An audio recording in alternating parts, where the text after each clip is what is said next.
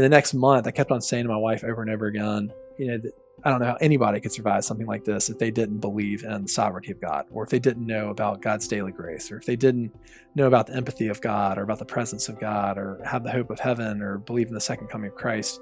And ultimately, I was citing doctrines, I was citing biblical truths that I was finding to be absolutely essential to surviving.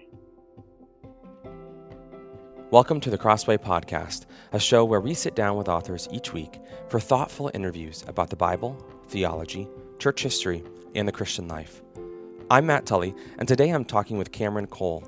Cameron serves as Director of Youth Ministries at the Cathedral Church of the Advent in Birmingham, Alabama, and is the chairman of Rooted, a ministry dedicated to fostering gospel-centered student ministry. He's also the author of Therefore I Have Hope, 12 Truths That Comfort, Sustain, and Redeem in Tragedy, from Crossway.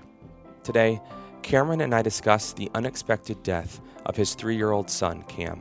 He shares about the initial shock when he first heard the terrible news, recalls the thoughts and questions that filled his mind in the days, weeks, and months following, and reflects on how that tragedy and all the suffering that it entailed has ultimately strengthened his hope in God rather than destroyed it. Let's get started. Well, Cameron, thank you so much for joining me today on the Crossway Podcast. Thanks for having me. I'm so excited to be here. So in November of 2013, something happened to you and your family, and something that you called your worst nightmare. But before we get into that, I would love for you to tell us a little bit about your family at that time. Right. At that time in 2013, I had my wife, Lauren. And Lauren and I had been married back in 2007. We had our first child, Cameron, in 2010. He's named after me. He's Richard Cameron Cole Jr. And then we had our daughter, Mary Matthews Cole, which, with a name like Mary Matthews Cole, you know that she's from Birmingham, Alabama. Solid, deep South, Southern name. But anyhow, she was born in 2012. So yeah, November 2013, Cam was 3 years old, and Mary Matthews was just about to turn 1. Mm-hmm. And what were you doing at the time, for your work? Yeah, so I've been in youth ministry since 2005. So at that time, I was a youth director at a church. So I've been at the same church for 15 years. And so, yeah, I was working with students and sharing the gospel and teaching the Bible, and was just very, very into youth ministry, and particularly gospel-centered youth ministry. And I think probably many, if not all of us, have contemplated something you call our worst, kind of the worst thing that could happen to you or your family. We've all kind of had those thoughts, and they're often not very pleasant thoughts, but we have them nonetheless. And in your book, you talk about how your worst had 2 parts to it. So I wonder if you could just explain, what were those 2 parts? Yeah, you're right. So I think any parent, will tell you that their worst nightmare is the death of their child. And so I had that as, a worst, but that wasn't it. I became a Christian in 1988 when I was 8 years old, going to the 3rd grade. And, I really had a very easy life.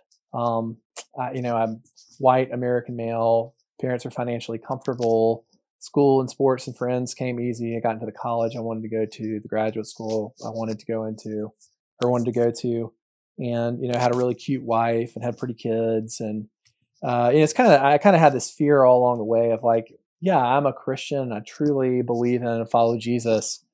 But of course I do. If you're me, if you've had a life like I've had, then of course you believe that God's good, and of course you accept all the promises of the gospel. And I worried, what would happen if something really bad happened to me. And so I was really worried about losing my faith, that something really tragic would happen. I'd lose my faith, and then I'd be a huge disappointment and a huge sellout to the students that I'd been telling about Jesus for all these years and telling about the promises of the gospel. And then if I were to lose my faith, what would that do to them? And so I would kind of go to that next level of my worst. What is the thing I think that can cause me to lose my faith? And I always identified the loss of my oldest child. That I thought I had a nightmare. He gets hit by a car, or something happens, and I become angry and bitter and turn my back on God and walk away. yeah, so that's kind of, my worst nightmare. That was mine right there. So, had you seen other Christians in your life who had sort of gone through some kind of really difficult trial or suffering and, lost their faith or been really shaken in their faith? Yeah, and I can't identify specific people who are like close to me, but sure, I can remember being in college and talking to someone who said that they had been a Christian, but they no longer believed, and I can remember him saying, God has just disappointed me too many times, um, and he'd had a trauma in his life, and he's like, I can't, I just can't believe or follow anymore, and so I think you hear a lot of people and their justification for why they don't believe is that they've had a suffering or a tragedy of some sort where they say, I just can't believe in a God who would let this happen, or, I thought that God loved me, but this happened, and surely He doesn't really love me if He would let this occur and allow me to be in so much pain. And so, yeah, I think that might have been a seed that was planted, that kind of created that expectation or fear. Mm. So then describe what happened on that November day in 2013. Sure. Yeah. So my on November the 10th, 2013, my little boy Cameron, he and I were playing with Legos, and he lost his Lego axe, and so he asked if we could pray and asked Jesus to help find his Lego axe. And so we prayed, and when we found it, he said, "Oh, thank you, Jesus. Thank you, Jesus." And he started asking a lot of questions out of nowhere about heaven. He said, "Can we go see Jesus today?" I was like, "Well, you can't go see Jesus today. Like, he's with us, but you can't actually see him." He said, "Well, can we get in the car and go see Jesus?" I was like, "Well, you'll see him when you go to heaven, but until then, we just trust according to God's word that He's here." So he started to, he said, "Well, am I going to see Adam and Eve in heaven?" I'm like, "Well, yeah, it seems like God forgives their sins." And then he pledged in the conversation, "I'm not going to eat from the tree. I'm not going to eat that. I'm not going to eat that fruit." We're like, "Buddy, everybody eats the fruit. Like we eat the fruit every single day. That's sin, and that's why Jesus came." And he said, Jesus died on the cross. Jesus died for my sins. And that was really the last conversation I ever had with him. That night I went on a camp out. He was perfectly healthy, and I got, had like 3 missed calls from my wife the next morning, and then the 4th one was coming in, and I took it, and she's told me, you got to get to Children's Hospital as soon as possible. And there was just a voice of terror, and I was like, "What's going on?" And she's like, "I can't tell you. You just got to get to the hospital." And I was like, "Honey, I can't drive 45 minutes, not having no idea what's going on. What is going on?" And she said, "Cameron is dead." And it was just like she had found him dead in his bed, which is extremely rare for a child over the age of 1 to die in their sleep. People are familiar with SIDS, sudden infant death syndrome, which it's not frequent, but it's not terribly uncommon. But that's for children under the age of 1. Mm. After the age of 1, the likelihood that a child will die in their sleep is like less than 1 in 100,000 between age 1 and 18. And so, but that is what had happened. And, his death was characterized as SUDSy, which means sudden unexplained death in childhood, which really doesn't mean anything. It's just like a term they have, I guess, so that parents can have a diagnosis, but it really means, we don't have an answer. Mm. And so this was kind of the moment of truth. I'd kind of expected and anticipated that I would walk away from God if this very thing happened. I was just really surprised by what the Lord kind of led me to. I think the thing that came out of my mouth was Jesus rose from the grave, and that means that God's good. And then this doesn't change that fact. That that Cameron has died does not change the fact that God's good because Jesus rose from the dead. And so, it was like the opposite of what I expected. I was kind of like confirming or affirming the veracity of the gospel promises and really believing that God was good. And I had 45-minute drive to the hospital with one of my best friends driving. And I just kept on, I was in total shock, but I kept on saying over and over again, just spiritual truths. And I was texting people and telling them what had happened. I said, God is, Christ is king. God is good. This doesn't change that fact. And so I just found over time that God had actually been preparing me for this. I hadn't had a whole lot of personal trials prepare me, but where God had prepared me is He'd prepared me theologically. He'd prepared me through His Word. And so, the next month, I kept on saying to my wife over and over again, I don't know how anybody could survive something like this if they didn't believe in the sovereignty of God, or if they didn't know about God's daily grace, or if they didn't know about the empathy of God, or about the presence of God, or have the hope of heaven, or believe in the second coming of Christ. And ultimately, like I was citing doctrines, I was citing biblical truths that I was finding to be absolutely essential to surviving, and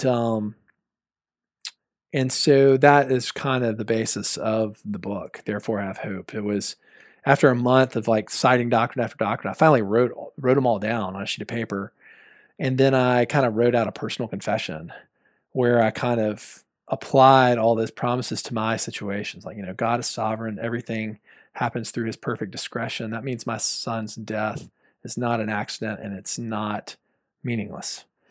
And so that's the story of how Cam passed away there on November the 11th, 2013, and how, my worst nightmare in a sense did come true.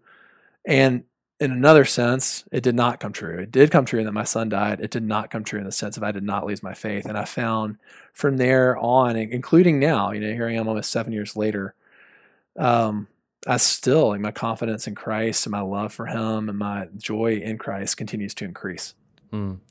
So you say you're kind of in the immediate aftermath of hearing the news, even on that drive back to the hospital, and then in the following weeks. God's sovereignty, God's goodness was a comfort to you.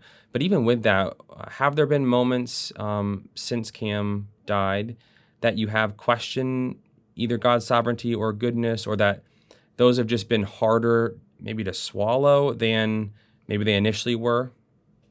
Yeah, I think in the immediate aftermath, it wasn't that like Cam died and then my life was really easy for the next 2 years. There were a lot of other things that happened in the next year that were awful. Like I've said that even if Cam had not died 2013, 2014, going into 2015, it still would have been the worst time of my entire life. I mean, just some different, like, very stressful, dramatic situations. A friend who died from cancer.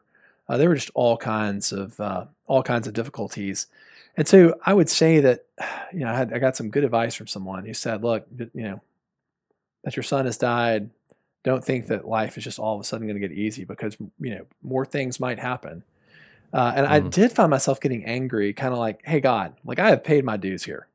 If there's a certain amount of pain we got to go through, like I have done my time, and this is not fair. Like, lay off. I need a break. I deserve a break. As more bad things kept on happening. And so that was a time, I guess, really what I was doing there was kind of questioning God's goodness. And I was forgetting my sinfulness. I was kind of carrying this sense of entitlement that, hey, look, I don't deserve this. When in reality, in our sin, we only deserve God's judgment. That's all we deserve. We don't deserve any comfort, any grace, any goodness from God. And so, I mean, that ultimately was what would rescue me from those moments, was remembering my own sin. I think that was, the sin chapter, I think it's one of the most important chapters of that book. And it was one of the hardest to write because, I wouldn't say this face to face to someone who was going through a tragedy, someone who just lost a child. It's much better to be able to say this to people before something bad happens. But, from a proactive standpoint, we all need to understand that the second that we sin, we deserve to be in hell. That's just a biblical reality. And so if we're not in hell right now, it's because of God's mercy. It's because of his grace. And if we have any kind of blessings in this life, all of it is grace. Whether you're a Christian or not a Christian, it is a product of God's grace. And so you got to have a biblical view of sin. And the Bible is hard-nosed on sin and hard-nosed on the consequence of sin. Because one of the most dangerous things that can happen to a person is to get bitter. And that bitterness comes from a false sense of entitlement, thinking, I deserve better. You owe me, God, when the gospel tells us he doesn't owe us anything. He doesn't owe us a thing as a result of our sin. And so that's not to say that, that God's punishing us when bad things happen, because that's also heresy. That's not belief in the gospel, because Jesus was punished on our behalf on the cross. So I don't want to be, misheard. God's not punishing us when bad things happen. And, if Jesus, who lived a perfect life, was not spared from insane suffering, then we as sinners, we certainly are not entitled to any kind of comfort.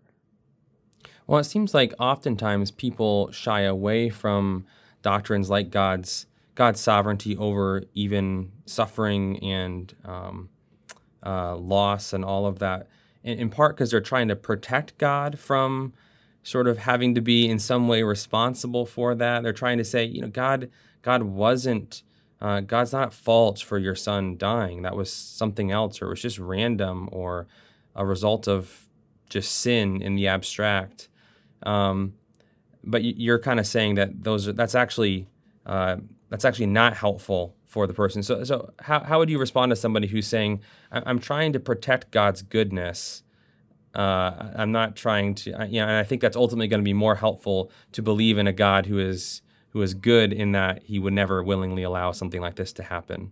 Yeah, I cite this and therefore have hope, but the story that kind of stands out to me on this is being at a funeral where there'd been a suicide, and the pastor saying to the family, one thing you need to know is God didn't have anything to do with this. And I just have no idea how unhelpful that is to that family. First off, it's kind of funny that people think they need to protect God, like God is this defenseless, wimp. God can defend himself. Like God is a big boy, understatement of the century. He's the Almighty God. And the reality is, the cross is probably the most helpful thing to help us understand that God is both sovereign and good. Those two things can coexist. It doesn't seem like that, in our minds as human beings, because we have limitations as people. But you see on the cross that the ultimate communication of God's goodness, that he's giving his son over to die for us. That it shows us that he's for us, that he loves us. He chooses us over his son. And at the same time, it is clearly by God's sovereignty that Jesus ends up on the cross. I mean, Jesus, it's not an accident. Jesus is a victim of injustice in the sense that he is, killed unjustly by people. He's really murdered and tortured.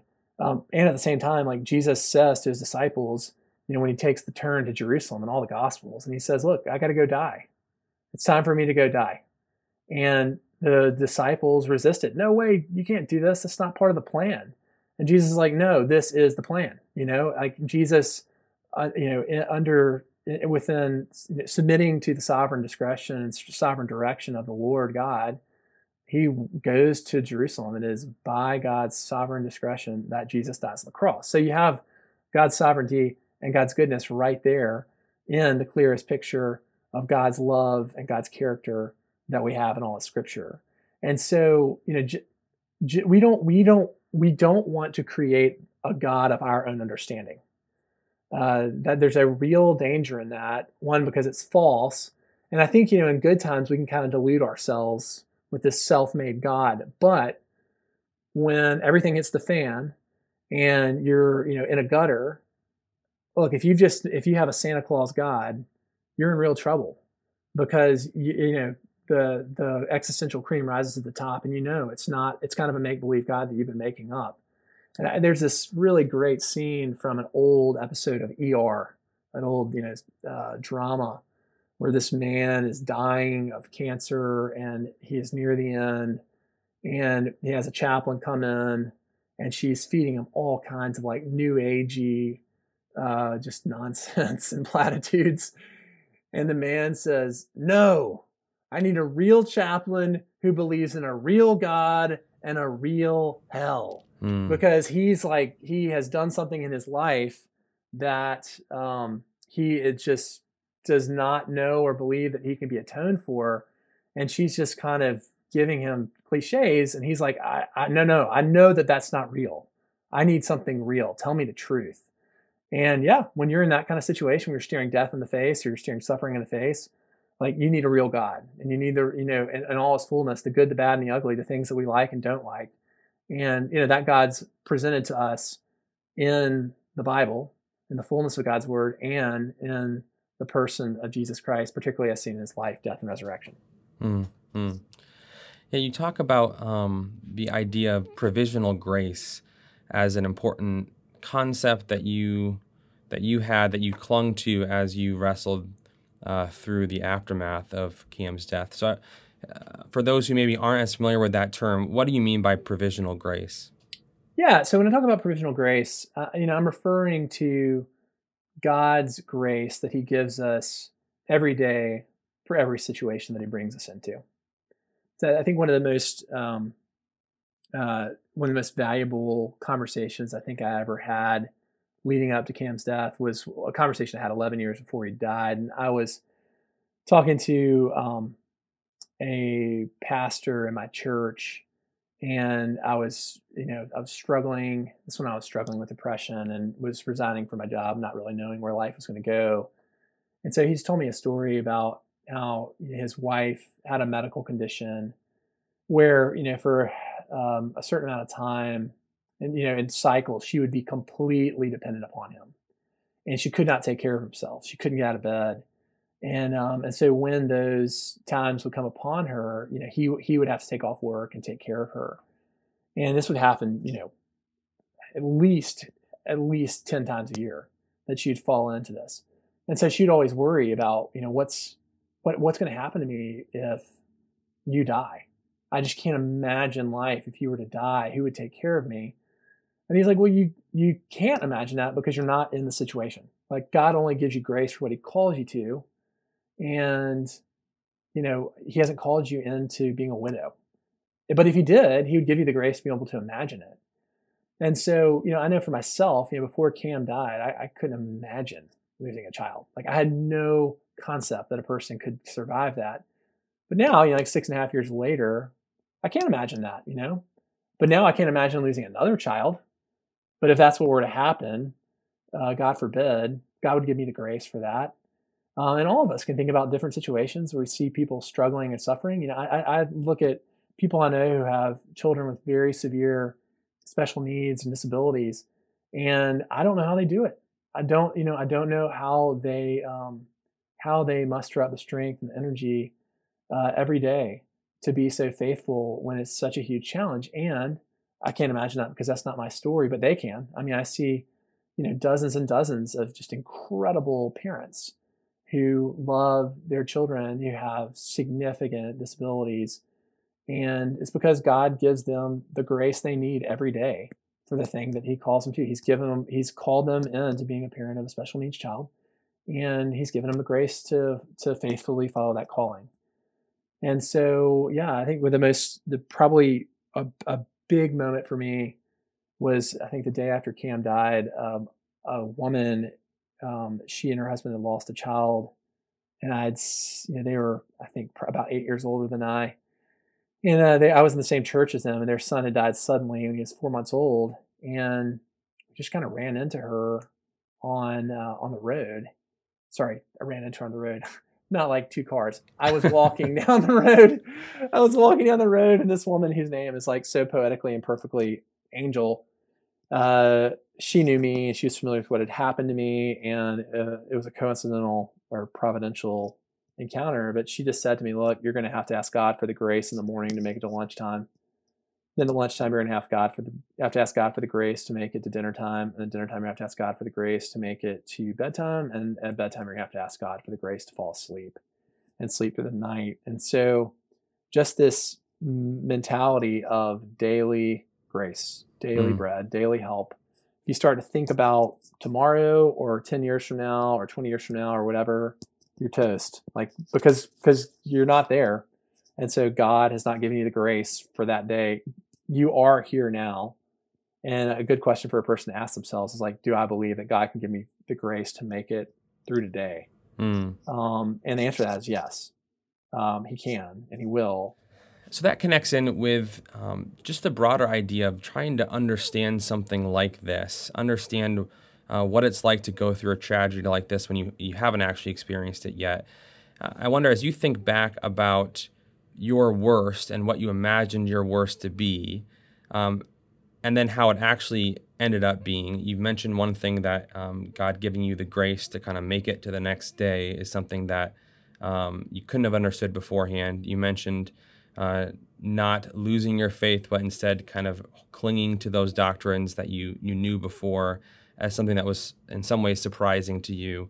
Are there any other things that stand out that were surprising about what it was like to experience that tragedy that you didn't understand or you were totally wrong on beforehand? Yeah, I'll tell you one, and it is not fun. And it's something that I'll kind of try to gently warn people of. But I was just not prepared that things were going to get worse before they got better. I kind of thought, in the first week, this is as bad as it's going to get. I thought, everything's just going to kind of incrementally and slowly, progressively get better from here. And in reality, if you have a sudden loss, things actually kind of get worse before they get better. Why is that? What do you mean? Because it's funny. In the early going, you're in shock. And the analogy that I kind of use to try to explain this to people, it's like a nuclear bomb has gone off in your city. And every day you get up and you walk down a street and you see, oh my goodness, this street has been completely leveled. The next morning you get up, you go down to another street and you see it's been leveled. And so when you have a sudden loss, every day you're getting up and going down a new street, and every day you're seeing that every house, every building has been leveled by that tragedy. And so with that being said, you're getting a greater sense of the totality of your loss. You're getting a greater sense of just how comprehensive and far-reaching the effects of it are. And it gets harder and harder before it gets better. I kind of say it's like the first week you start walking down into a dark valley, and you go down for for several months before you start to walk out of it. And even when you're starting to walk out of it, you're still in a dark valley. You're still way down there. And so I think the way I say it, I because my wife and I, we're known in our community to have lost a child. We always have a couple that's lost a child that we're walking with, and trying to pastor to and encourage through something like this. And so the way I kind of try to gently say it is, don't be surprised and don't feel bad if things get worse before they get better. And that's just so that they're not caught off guard, because I was just so discouraged. I was like, oh my goodness, like, how could things be worse than they were that first week? And there is nothing worse than getting that traumatic news, and that first day, nothing will ever touch that kind of trauma the first couple of days. But I was just like so discouraged and thinking like, is this only going to get worse for the rest of my life? And that's just not the case. Things will get better eventually, but that's something I try to do, is gently warn people. Don't feel like you're doing it wrong or you're abnormal, or that this is never going to get better if things kind of get worse before they get better. Yeah. Yeah, I guess keeping up with that metaphor of a nuclear bomb in a city, are there ever days when you find that even still you kind of stumble upon a street that you hadn't been down yet, and some of these those vivid emotions come back? Yeah, that's a great question. It's for sure. It's just it's interesting. Knowing what I know now, when I have like students in my youth group who've lost a parent, when there's a big transition in life of some sort, I'll call the parents and I'll say, "Hey, you need to be ready." Um, a child's about to graduate and their dad died 8 years ago. I'll call the mom and say, this is probably this is going to stir up some grief for you. This is going to stir up some grief for your child, and then I'll communicate that to the child. Don't be surprised if you feel some sadness and you feel some grief, because it's kind of like if you've ever like tweaked your ankle. If you sprain your ankle real bad once, like you're going to tweak it for the rest of your life, Hmm. and it's just actually more often. And so, yeah, you have moments where you kind of tweak your ankle. I know, like for my wife, the beginning of school is always really sad for her. She's when school is letting out and when school is getting in, because Cameron never made it to kindergarten. And so like when his contemporaries went to kindergarten, that was really, really sad. And that was a really sorrowful week for her in particular and for me too. And anytime we send our kids to school, there is kind of this concrete reminder that, he's not there. And, um, it just really, it does. It pops up at times when you really don't expect. Every time my family has a place for vacation in North Carolina, and anytime we're packing up to leave, I'm always a mess. Like I always cry because we went on a trip to North Carolina with him the week before he died. We got home from that trip on a Friday, and he died on Sunday night. And so whenever we're leaving North Carolina, I always start to cry. But one thing, Matt, is someone told me this. God, I had this great conversation with this man who had lost a child like 17 years before Cam had died.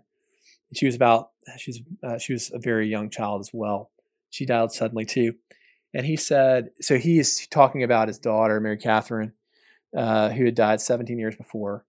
And, he starts to cry. We're standing in the middle of the street. This is really virtually a stranger. And so his name is Martin.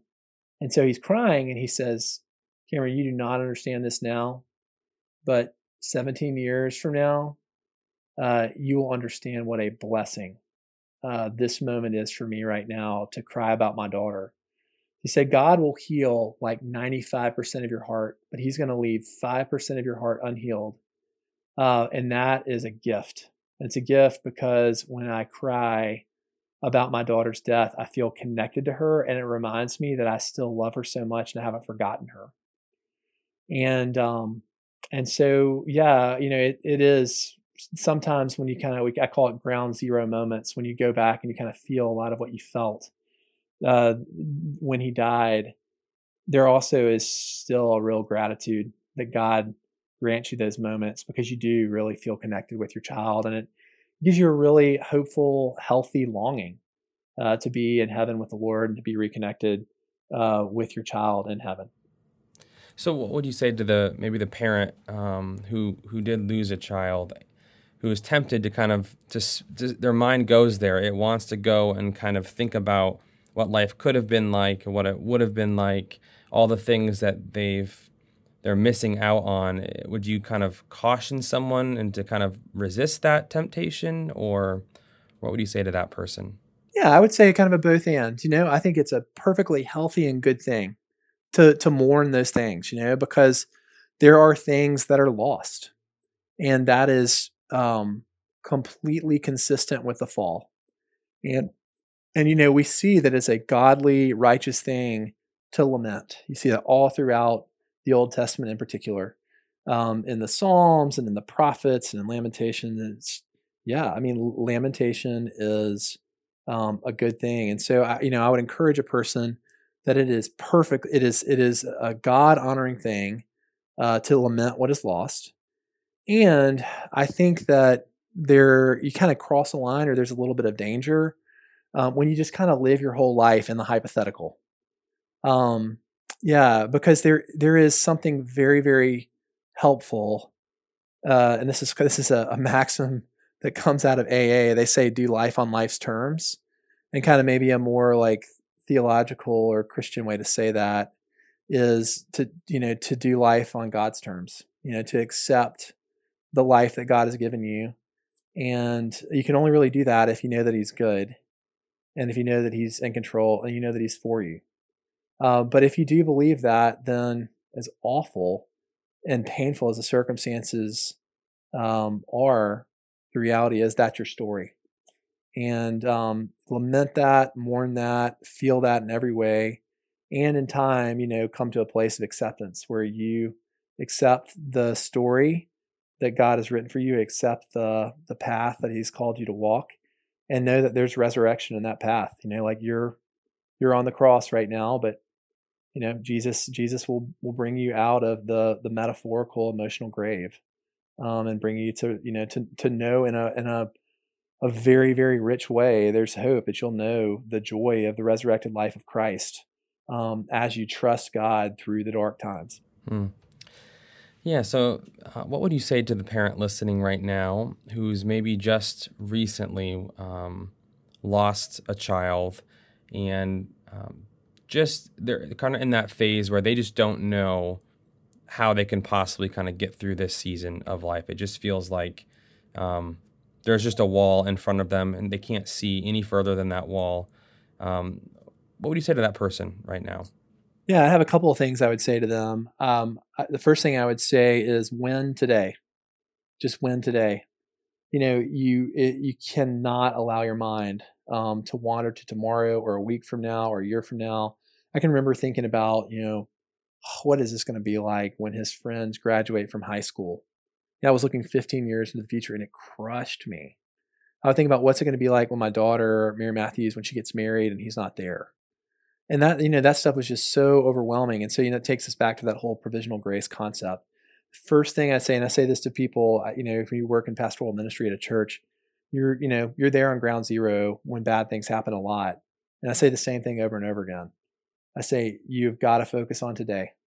You've got to break life down into small units and just trust Jesus and trust his grace to get you through the small little chapters that, this afternoon, tonight, tomorrow. So that's the first thing I would say. Second thing I would say is you need to have an honest relationship with the Lord.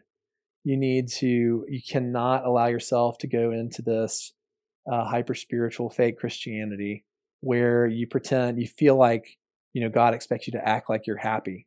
That is not what God calls you to do. Like God calls you to lament, he calls you to emote, he calls you to just pour out your feelings to him. If you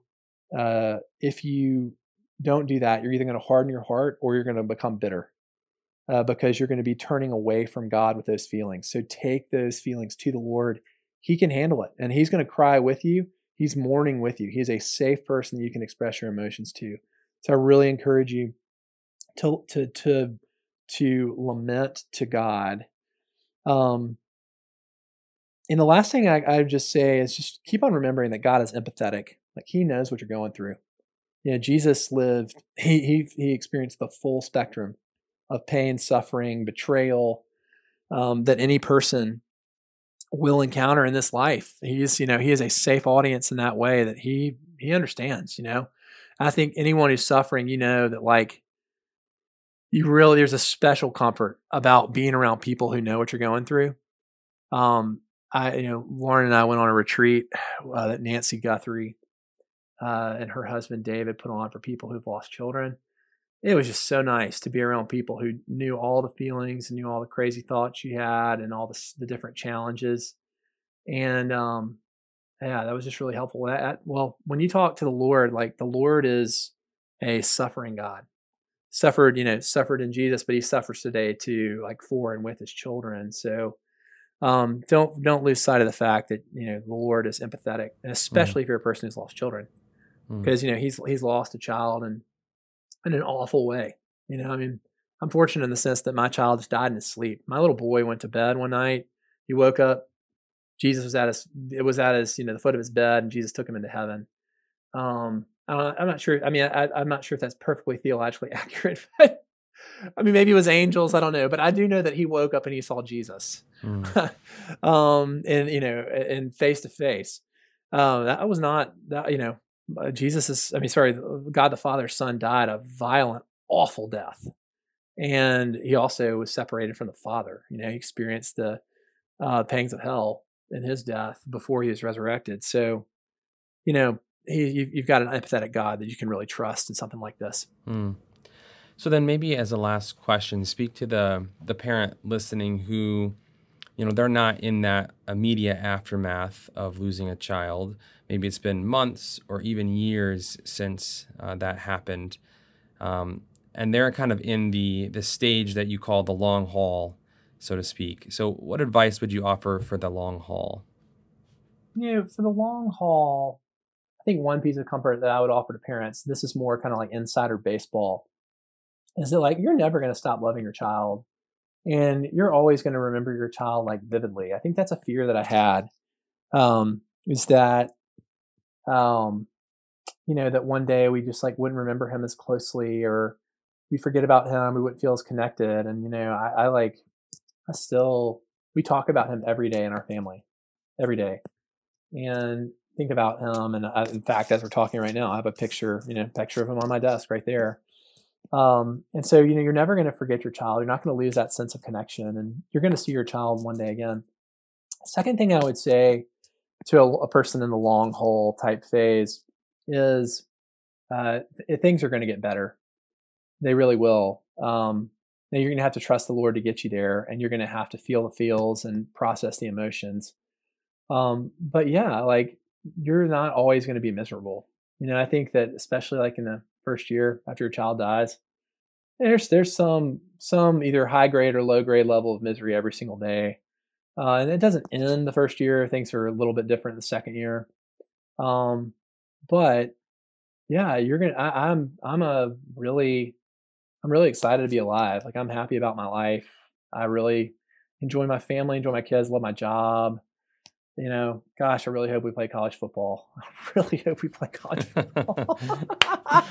But even the fact that I just said something as shallow as that, I can remember thinking in the month after 2 months after Cam died, like, I'm never going to be excited about anything ever again. And that kind of, just basic enjoyment of life, it really can come back. And I think it, usually does come back.